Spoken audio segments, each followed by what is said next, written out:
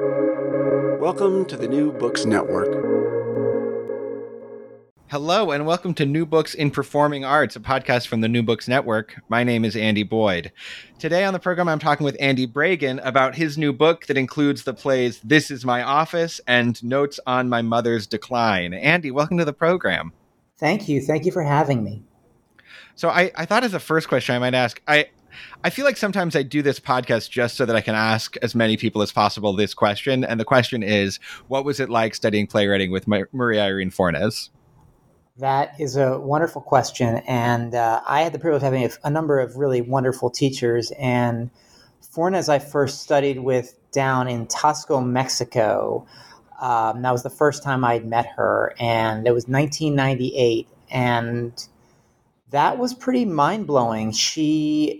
Her energy is wonderful. Her challenges to you are wonderful. She turns plays inside out in an amazing way. And that workshop was really special because she was teaching it, because a lot of writers who I've remained very close to were at it too, including Ken Prestininzi, Sarah Rule, Jorge Ignacio Cortinez, and Brooke Berman, among others. And we've all remained in our lives. I think subsequently I took playwriting via the Women's Project with Fornes in New York. And she had along with her visualization exercises, she did a lot of fun things. Like, she just loved the idea of play. We had a moment where we built a little box for ourselves, a little shoebox. I think I used an old box and sort of performed our plays with little figures, doing a scene of our play. We're moving them around within that. So she was always thinking visually and creatively, and I found it really inspiring. Do you think visually when you write? I don't as much. I guess a little bit. I think mostly, in terms of setting, I think a lot about where a play is set. Mm-hmm. And once I've set that in place, sometimes I have it in maybe subconsciously in my brain. And then I hear voices and what those voices are. But definitely, I think both of these plays were coming out of locations. So that, the plays that are in this book, but many other plays too. I've set plays on tennis courts, on public playgrounds. So I guess I'm thinking visually in a sense of giving myself a landscape to work within. Whether I'm specifically thinking about it in the moment of writing, it's still always there. Yeah, that makes sense. So the locations in these plays are really, really very clearly a part of why they're plays in a way. I feel like any kind of the first play is essentially a one-person show, and the second one is like a two-person show. And whenever you have something that's that minimal, one of the questions is like, why is this a play rather than like just a straight memoir? And I feel like the setting is a lot of the reason for that the fact that you're saying these words in places that are redolent of the locations you're talking about seem like a big part of that answer. Is that part of how you'd answer that question? Absolutely. And I think especially with the first one, This Is My Office, that came very directly out of, because that play plays with truth and fiction. But in terms of where it started, I had this residency with the Lower Manhattan Cultural Council, and it was in this enormous floor-through empty space. And as I was writing it, I would literally wander the space and imagine different sections set in different parts of it. So it was, in a way, written with this space that is now gone in mind. So I had a very physical sense of it. And of course, Notes on My Mother's Decline takes place pretty much, in terms of the sort of central emotional space of it, entirely in my late mother's bedroom. So that's another place I had very deeply inside me as I was writing. Mm-hmm. One of the things I love about This Is My Office is that it so captures a feeling I've always had whenever I've had an office job, which I currently do, which is that I'm kind of pretending to have an office job. And like, I'm just sort of like going through the motions and like getting my little coffee and sending my little emails. And I always wonder, like, do people who have done this for longer feel like they're actually doing an office job, or does everybody feel like they're pretending? And I feel like that's part of what that play is about. That's very interesting to me, because I haven't had a lot of office jobs, but I certainly have clearly, as I think is clear in the play, an emotional connection to offices from my father and having visited him at his office. Mm-hmm. And I've worked at various things that are similar to offices, but I haven't really spent that much time in them, to tell you the truth. Mm-hmm. And so, yeah, I mean, there is something I do wonder, and I was maybe wondering it in that space. What do people do all day, and is it so demanding at every given moment? And what is downtime and not downtime? And it is confusing to me. I mean, working for myself, I certainly waste as much time as anyone else, but it's on me. It's not on anyone else's time or dime. Right. And when you're in an office, there's certain ways you're allowed to waste time, and other ways you're not allowed to waste time. Like you can scroll on Twitter for an hour, but if you like pulled out a book and read for an hour, that would be sort of unacceptable. I've always kind of wondered why those decisions get made the way they do. That's quite interesting, and I realized I was a member of a place called the Writers' Room for a while. Oh, With sure. a bunch of writers, and I really love it there. But I did feel, even though no one was enforcing anything, I did feel a certain obligation, maybe because of all the other writers tapping away in there, to be focused and to not waste time. So there is a sense of, also, I think it was also the experience of being in an office that was both a little bit social and not social. In other words, we weren't really talking to each other, but we were all in the same space together. Maybe it's the odd fellowship of the office that's interesting to me too. There's also a great sort of rhapsody for the storeroom, which you write about being a very sort of attractive place to you as a child. What do you think was so exciting to you about the office storeroom with all the paper and paper clips and binders and stuff? Yeah, I mean, I think I remember having those materials around, and I also ran a little home-based business in my 20s, this little travel business. So I'd always be ordering various supplies. So I had a sort of relationship to these random supplies and binders. I guess I had maybe it was through my mother actually at her office that I would get access to certain things. She worked as a lecturer at Baruch College, and I'd have access to various rubber bands there as much as anywhere. But yeah, those materials for a kid, and I see my own child when she gets into these things, they get kind of interesting to her, scissors and rubber bands and all of that. I don't know, they hold a kind of mystique of some other life, and maybe as a child you can imagine playing and being something through that. Mm-hmm. I think one of the things about it for a child is that they're so similar to, I mean, in some ways they're the exact same as the things that you play with when you're like making crafts as a kid.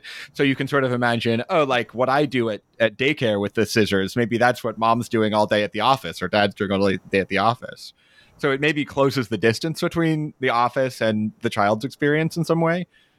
Yeah, I think that makes a lot of sense, in the sense that we do want to understand in some way what our parents are and want to relate it to ourselves. And that weird, I think the plays are both very interested in perspective.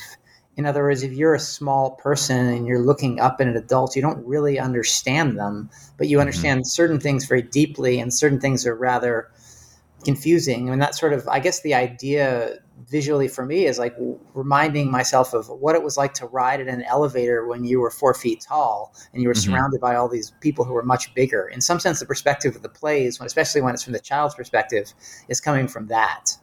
Mm-hmm. These are both plays that deal with your own process of mourning. This Is My Office kind of centers around your relationship with your father, and Notes on My Mother's Decline, obviously your mother. How much distance in time did you have from their deaths before you started writing each of these plays? Well, different distances, in fact. This Is My Office. My father died in November 2007.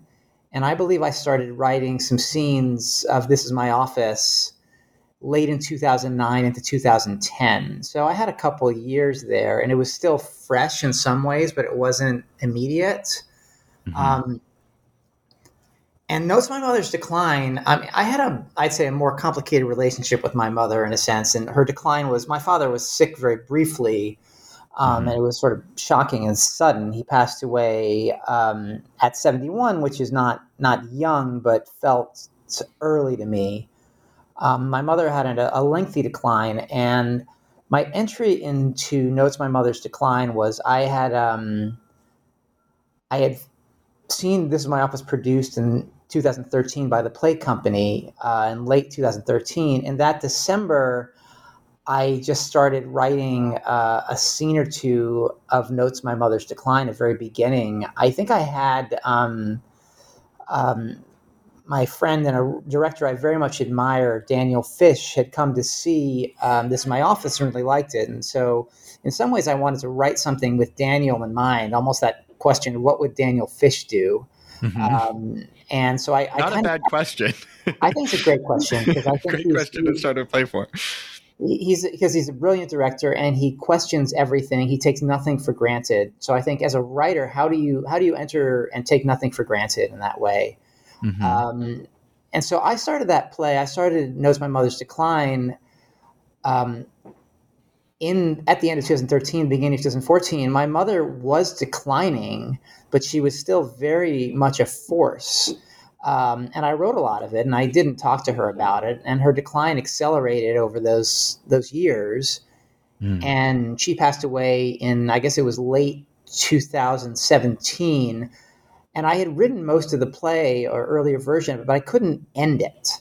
And I actually wrote the last scene, the dialogue scene, on a single sitting, maybe 3 months after she died in 2018, because I couldn't figure out the ending. I had other endings in mind. I probably had my own anger to reckon with, and I was in the middle of it in her decline and her caretaking. So I think I needed to have a softer ending and a more generous ending. And I couldn't have gotten there until after she died. One difference between the two plays that maybe comes through more reading them than it would seeing them staged is that the character in This Is My Office is named Andy Bragan, but the character in Notes on My Mother's Decline is named Son. Why did you make that choice? Why did you decide to explicitly name the character after yourself in the first play, and why did you not do that in the second one? That's an interesting question. I think that the first one, the sort of non-generous answer to myself was that it seemed clever, but I think it was more than that. I think it was because it was so specifically about that space or something that it felt like I wanted to place myself in. I actually don't know the answer to that. For the second one, they just felt, I won't be. Maybe it was to give myself some distance from it. I'm not sure. Right. I mean, that's sort of why I asked the question, because I thought it was interesting that I feel like so much less distance between you and your mother in Notes on My Mother's Decline than there is between you and your father in This Is My Office. So the decision to name the character in Notes on My Mother's Decline Son does seem like a way to kind of put some distance there that's not there in the material.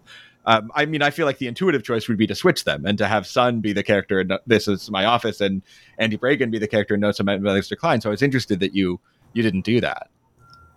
Yeah, I mean, I think that I'm not even sure I thought about it. I think it was intuitive. I also think that I don't even list characters in Notes My Mother's Decline for most of it. And I think Sarah Ruhl in her foreword was really smart about this and pointing out that the characters were so entwined that they didn't even get that sort of distance. And whatever it was, I mean, when I started Notes, I started the beginning of the play, I wrote a couple pages of dialogue. And then I realized, and it was partly related to the what would Daniel Fish do question, I removed all of the Son's dialogue from that section, and I sort of found the style of what the play was through that a conventional dialogue actually weirdly felt less intimate in some way than the one-sided part. Yeah, and that kind of one-sidedness of the mother character really does give you, it's almost like it bypasses sense, right? It bypasses like making these logical connections, and you get such a sort of strong dose of just her language and her character without it being in the context of, pursuing an objective or something like that. Yeah, I mean, I think that the power of that character, for the son and for me at various points, was really serious, and the dialogue, it would fall almost into bickering. And maybe I'm being generous to Son by not showing his moments of petulance, though I think they're implied in the play. Yeah, there's something about trying to capture a person too. And I remember in some earlier writing, probably before I started that play, or maybe during it at some point, I started, trying to think about my mother and like writing just little snippets about each decade of her life, which had been an interesting life, and thinking about what did that look like. And I don't know if that was just from my own interest or if I was thinking about a play, but just sort of looking at it, but just thinking about this journey of this person who had grown up in Mississippi, had this really, as I've learned more since, an accident from which she nearly died in 16, spent a year in traction in a hospital in small town Mississippi, and some part of her was always there. And some part of her lived through language and lived through stories. And in that sense, giving her that language and that voice and that, for better and for worse, that storytelling felt like both a sort of a capturing and hopefully a gift to some part of her. Was her storytelling part of what inspired you to become a writer? I think so. I had a 35th birthday party at Kanji Village with a few of my friends that she wanted to host, and we were in one of those group rooms. And I think a friend of mine who hadn't known her before said, now having met her, having seen her holding court at my birthday party, said, now I know where your plays come from and that voice. And she, I think the way she spoke and the way she approached the world and the stories of our family, in some ways, that was one of the great parts of her. One of the good parts of her was her storytelling and her ability to share that. And that's definitely something that I value and think about and is part of me. Yes. Holding court is such an interesting phrase that you used there. I would never describe my mother as holding court. What was that? What did that mean when she did that? Well, I think it just means that she would center things upon herself, which certainly was not something that was always pleasant to see as her son. But, a cousin of mine used to call her the queen. So she would hold court at various points. She would hold court in her room, in her bedroom, and people would come in to talk with her, and she would have her things she wanted to talk about. So, holding court is problematic because you're not always listening as well as you might to other people, or you're doing it on your own terms. That's not all she did, but definitely there was a kind of ludicrous and yet true regalness to that, which always struck me and did not always make me feel very comfortable, but it's something I can know was part of her. Right. And there's I feel like regalness implies a certain sort of dignity and self-regard. Yeah. Maybe for good and for bad. Exactly. And I think she did have a certain kind of dignity and some really good qualities in that regard. And the self-regard, to an extent, sure, I think so. But definitely a strong personality, I guess I would say. And I've been working on a book about family history. I've sort of a checkered family history in that part of Mississippi there. And so I've been thinking about where she grew up and where she came from in terms of earlier generations. And it's very interesting to see what all that means and where her values, the good ones and the not so good ones, may have come from, and the things she reckoned with in her past and her family, and the things she didn't reckon with. So it's been a big part of my writing life, a bigger part than I thought it would be. And I think with the years passing, as difficult as my mother could be, I feel some generosity towards her, and recognizing that what she grew up through was not easy. Mm-hmm. I mean, what you're describing reminds me a lot of Tennessee Williams' relationship with his mother. Yeah, I think I know that's something my mother certainly had a great admiration for Amanda and Blanche in a way. That's great. Yeah. Did you ever consider playing the you character in either of these plays? A little bit. I mean, I'm not that good, partly. I guess I did an early reading. I did a little workshop for myself, reading notes with another actor, and I felt that I wasn't really there, and I think I heard that from the director. For notes, for This Is My Office, likewise, I read parts of it. I mean, I had the opportunity we did a reading at McNally Jackson at South Street Seaport of excerpts for the book launch. And I had a chance to read that last scene with Carolyn Lagerfeld, who played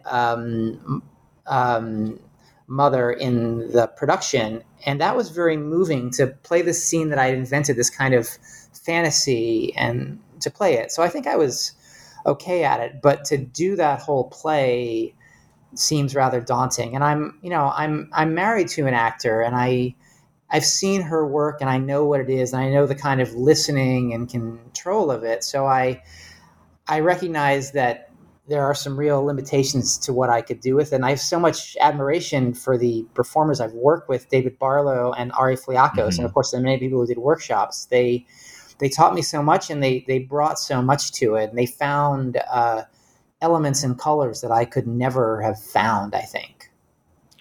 I used to act a little bit, and I acted through college and haven't acted since then. And the thing that I was worst at was just being present and paying attention in the moment. Like, I would always sort of like drift off in a scene and, miss lines or stuff like that. What do you feel like are your weaknesses as an actor?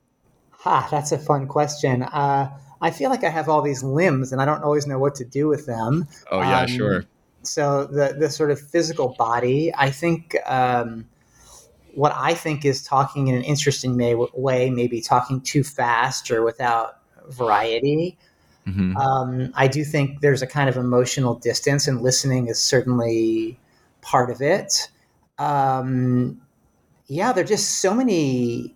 I mean, there are a lot of bad actors out there, let's be clear, and there are a lot of good ones, but I do think a really good actor brings all of these elements that are really, that you can only get so far with through kind of natural sort of affiliation with the part. I mean, there are those who would disagree. I mean, you could look at what Richard Maxwell is doing, where he's using non-actors for parts and trying to sort of strip away.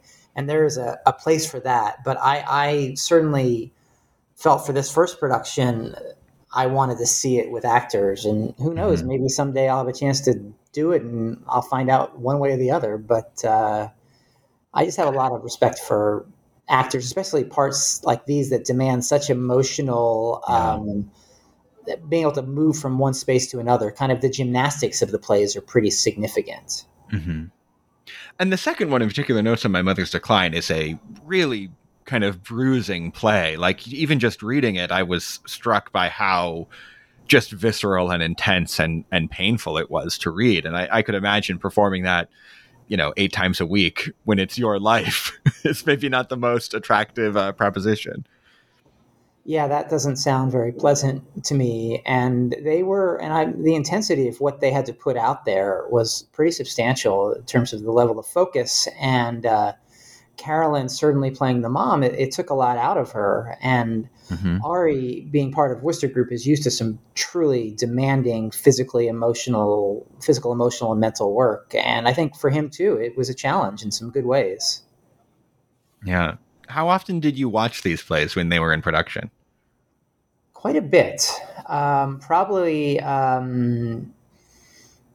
It was a short run for Notes, so I was there as often as I could be. And for This Is My Office, a fair amount too, maybe a little bit less.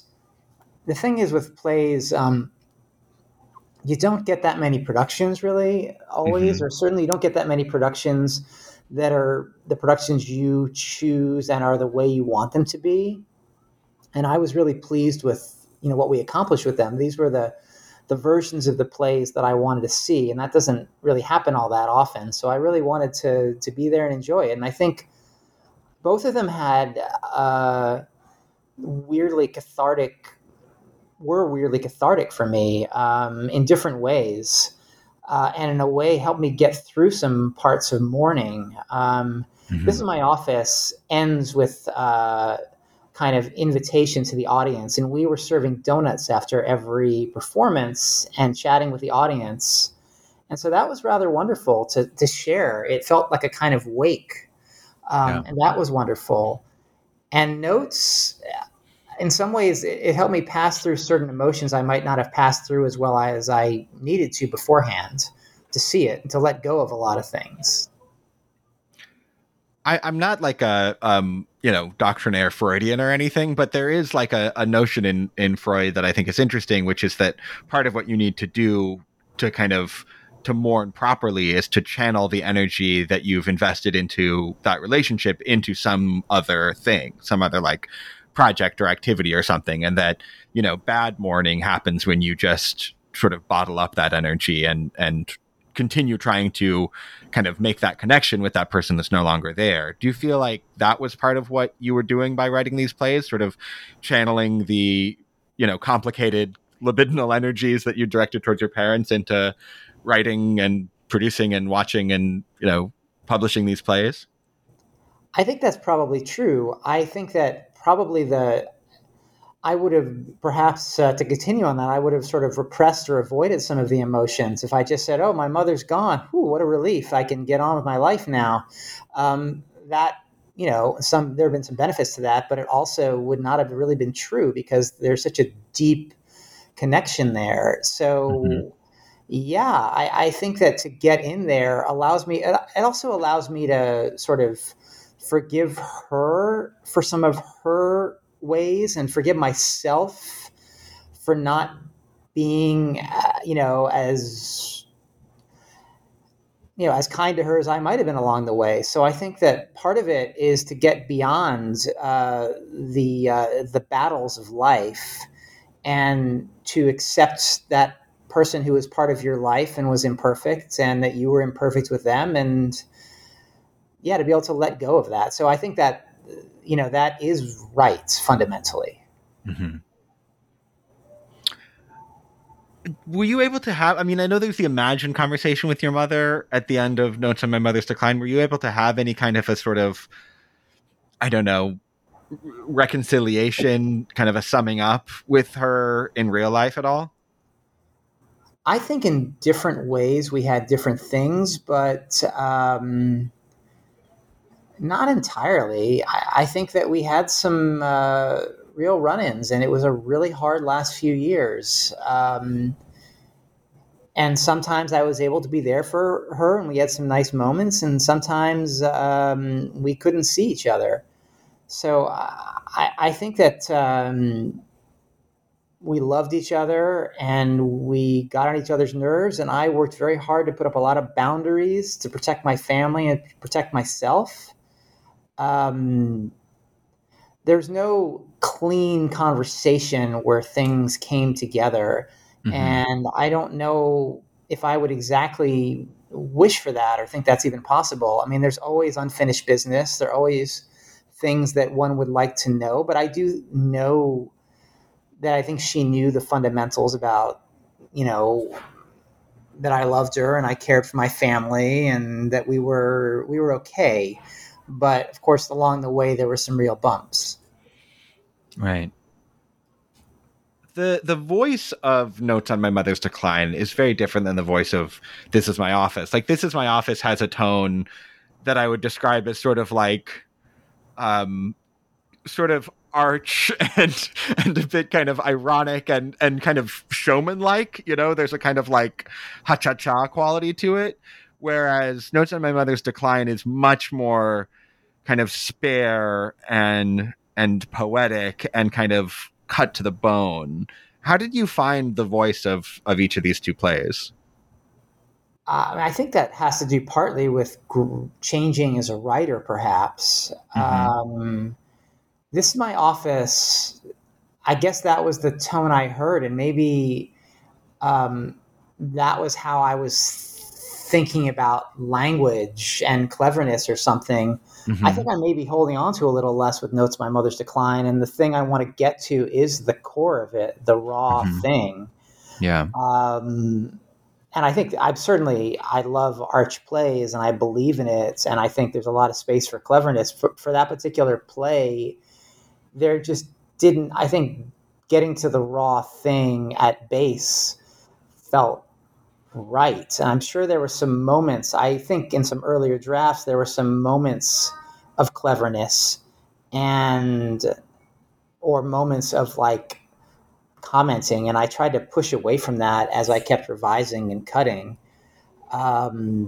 So if anything, This is My Office, I think, as I say in the little intro, is a kind of magic trick, and there's a kind of fun to that, of that memory. Notes is definitely, as you say, cutting to the bone and getting to something where whatever this character is wrestling with. I wrote that also as a parent in my late 40s. The concerns of my late 30s versus my late 40s maybe feel different. I'm not sure.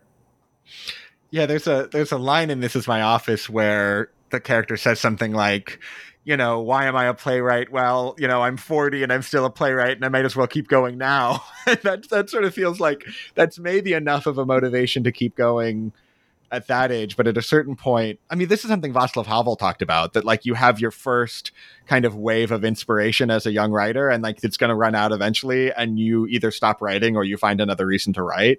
Do you feel like you've gone through a similar process? I think I've had to let go of certain things. You have two different parts to that. You have the artistic question and the career question. Mm-hmm. I think on the career question, I came out of graduate school, and This Is My Office carries some of that energy still, with a great deal of ambition and some sense that I should be getting somewhere, doing something in this world, that people were going to give me things. And of course, life doesn't work like that, nor should it. And I had to come to terms with sort of a certain kind of success, I guess, or lack of success, in the sense certain things didn't happen for me and certain things did. But ultimately, I think I got past that and said, I'm writing because I care about writing about what I care about. I'm not going to rely on what's coming from the outside here. I'm going to do my best not to. And I love writing. I love telling stories in the theater. I love making plays, and I love doing this. And some of it's very personal and some of it's less personal. And this is what I do. So in a way, and it's very hard to get a play done. It's hard to know when the next play will be done, but I'm still doing it because I love it, I think. Mm-hmm. I got a rejection email from a publisher this week where they were like, we like the play, but it's only had one production. Is there going to be a second production?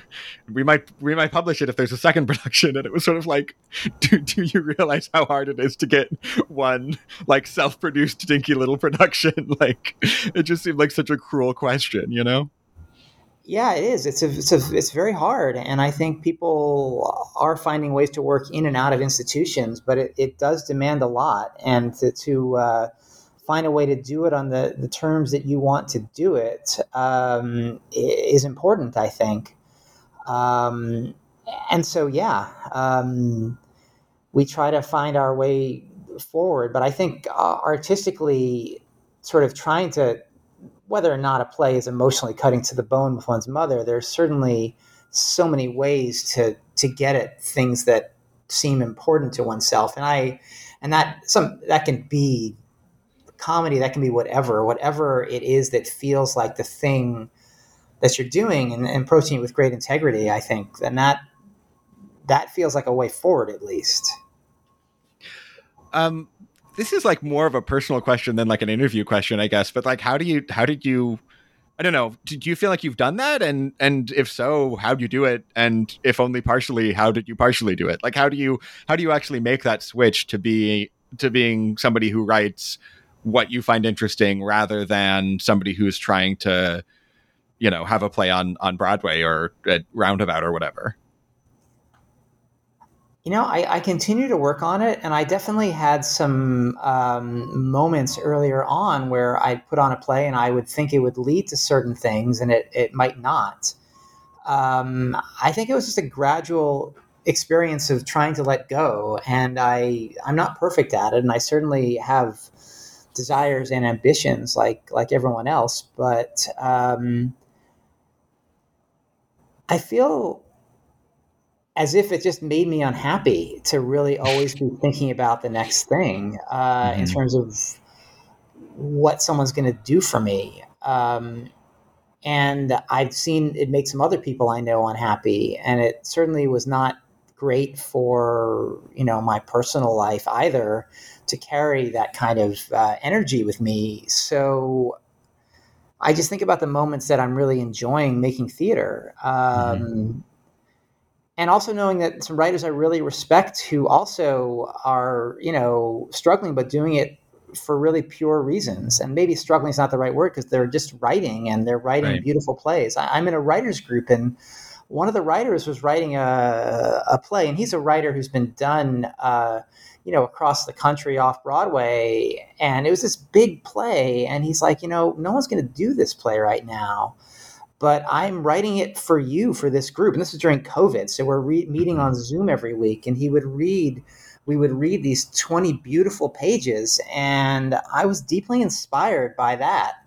And that idea, I think that, Lewis Hyde talks about in The Gift. I know Sarah Ruhl's referred to it a lot at various points. This idea of writing a play as a gift for someone, as opposed to saying, this is a transaction I need to get value from. I want to write this as a gift, and it's something that can be shared. So, of course, we all want to share our work. We want to see it on the stage, and that's something I continue to fight for.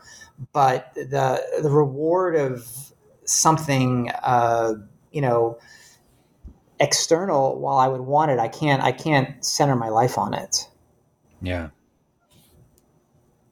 That's a great answer. Yeah. I want to know, so these plays are both in different ways, but I would say both are just incredibly personal plays and divulge a lot of painful, factual, or, presumably factual information about you and your parents and your relationship to your parents and things that happened to them, and, the way you grew up, and I'm not that kind of writer at all. I don't write about myself. I'm like not interested in myself.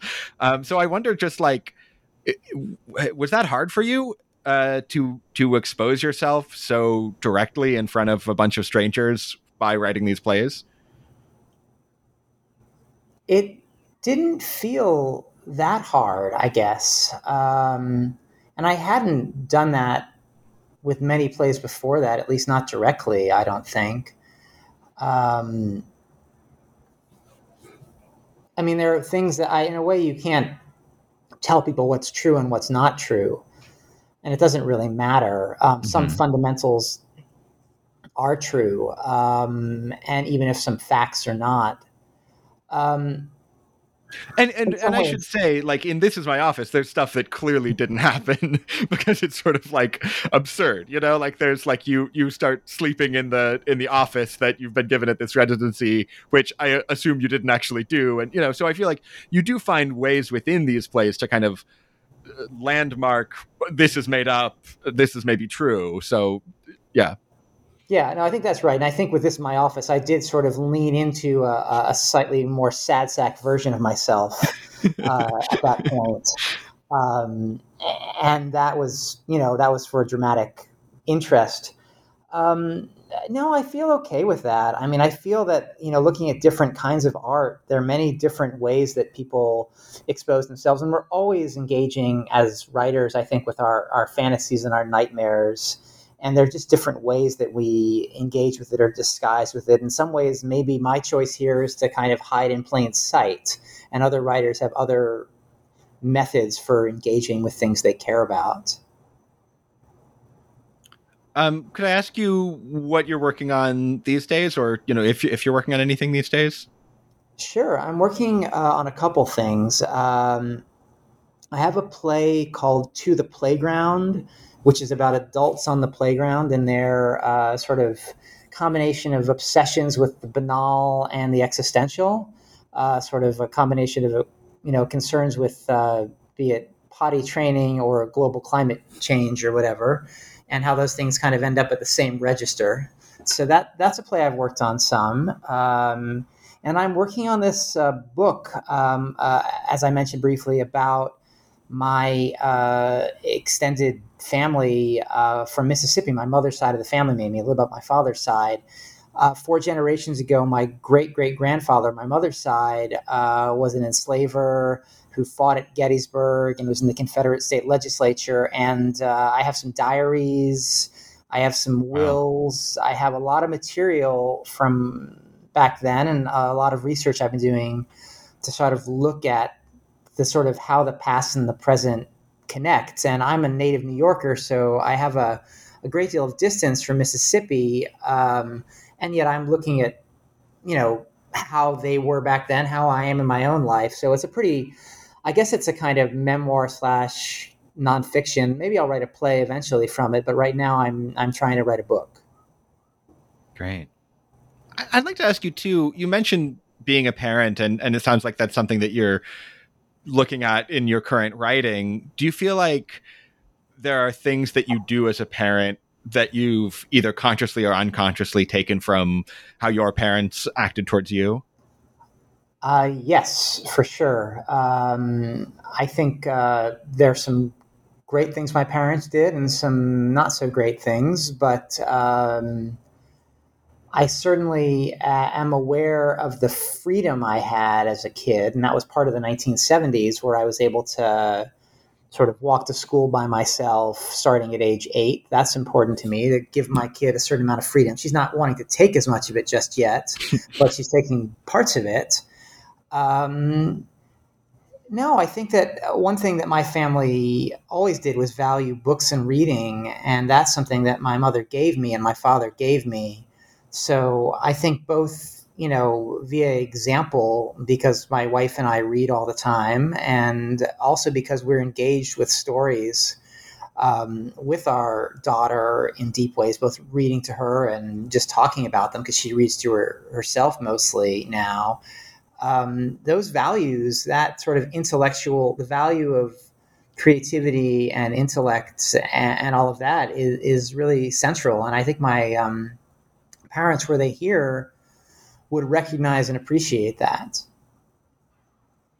Well, Andy Bragen, thanks so much for being on New Books in Performing Arts to talk about your new book. I really enjoyed reading these 2 plays, and I really enjoyed getting to talk with you about them. Thank you, Andy. It was a real pleasure. Have a wonderful day.